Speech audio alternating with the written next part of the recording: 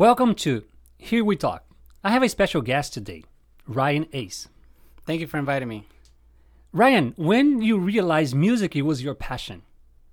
Well, when music was my passion, I basically thought, no, let's do that again. Porque eso entró ahí y me cogió. I was trying to be smooth.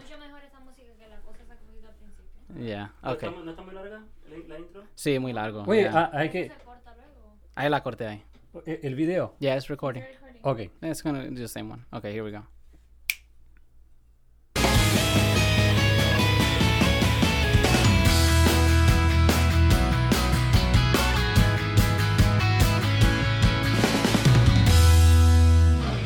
Welcome to Here We Talk. I have a special guest today, Ryan Ace. Hey, thank you for inviting me here. I appreciate it. Ryan, when you realized music was your passion? Well, music was my passion when I remember I was about 7 or 8, and that was the first time I played piano. I had a cousin of mine from the Navy who brought me a keyboard for Christmas, and I was like, I've never played this before. And so the minute I played the first couple notes, I started thinking, oh, this is nice. And I listened to music, and I was listening to the music.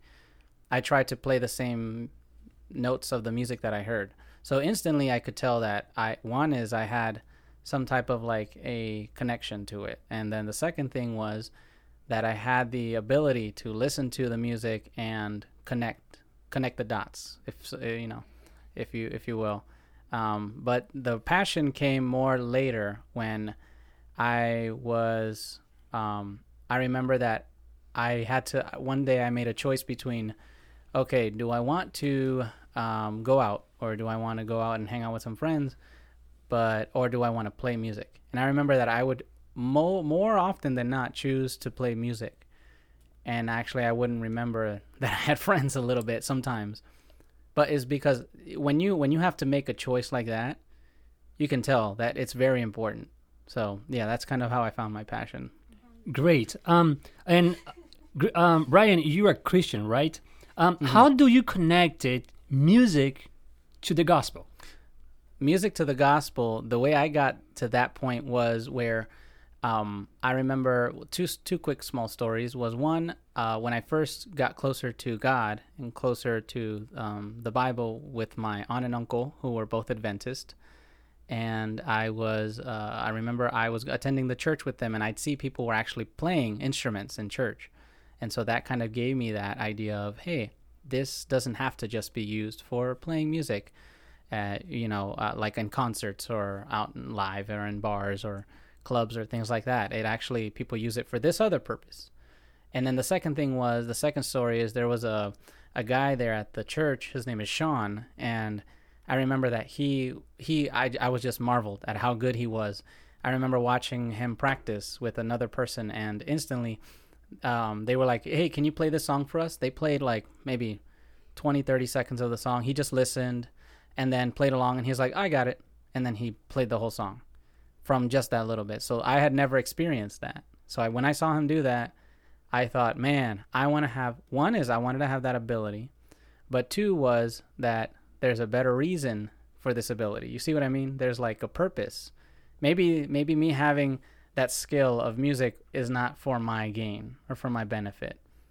And someone else who I could relate to, who had that skill, that is using it for this reason.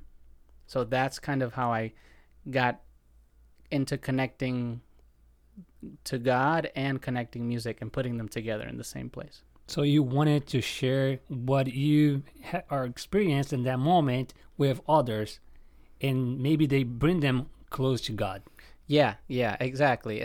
I started learning about how that worked. Like, it wasn't like I was born knowing that. Like that's what I want to do. That's my purpose. Okay. So that leads me to the last question.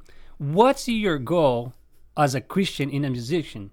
And what do you want to achieve teaching music to others? What I want to teach in music to others and I want to achieve is I want them to know that them having this skill, this ability, or just an inkling of knowing, hey, I kind of like music a little bit, or having to make the same choice between, oh, I can't wait to play some music, than, having to see their friends or things like that. Those students, and it can be all ages, by the way. It doesn't have to be just children.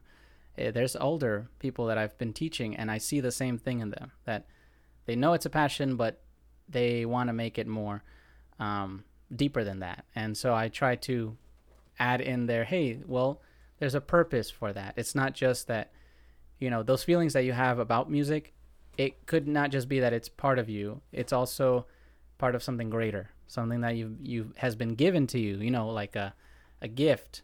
And the Bible teaches us that when we're given these gifts are not for us. These gifts, because if the gifts are not used, they go away.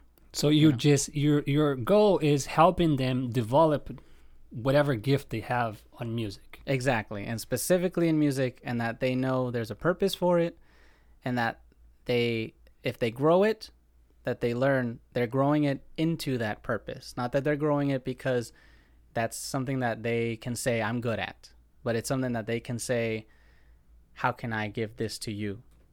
Right. Mm-hmm. Ryan, I want to say thank you for being part of this program here. We talked.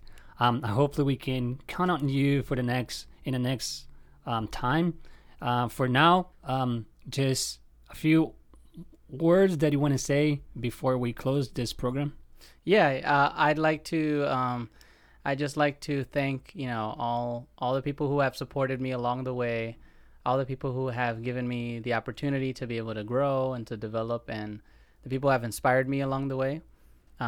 But most importantly, I'd like to, thank God for always showing me and leading me that everything I do, these abilities, these gifts of music, has not been for me, but it's been for others and blessing them.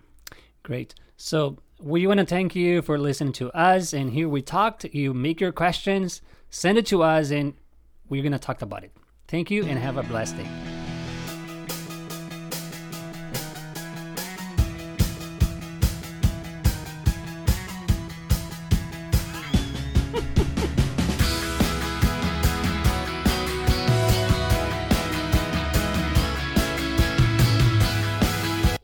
Okay, I'm done. I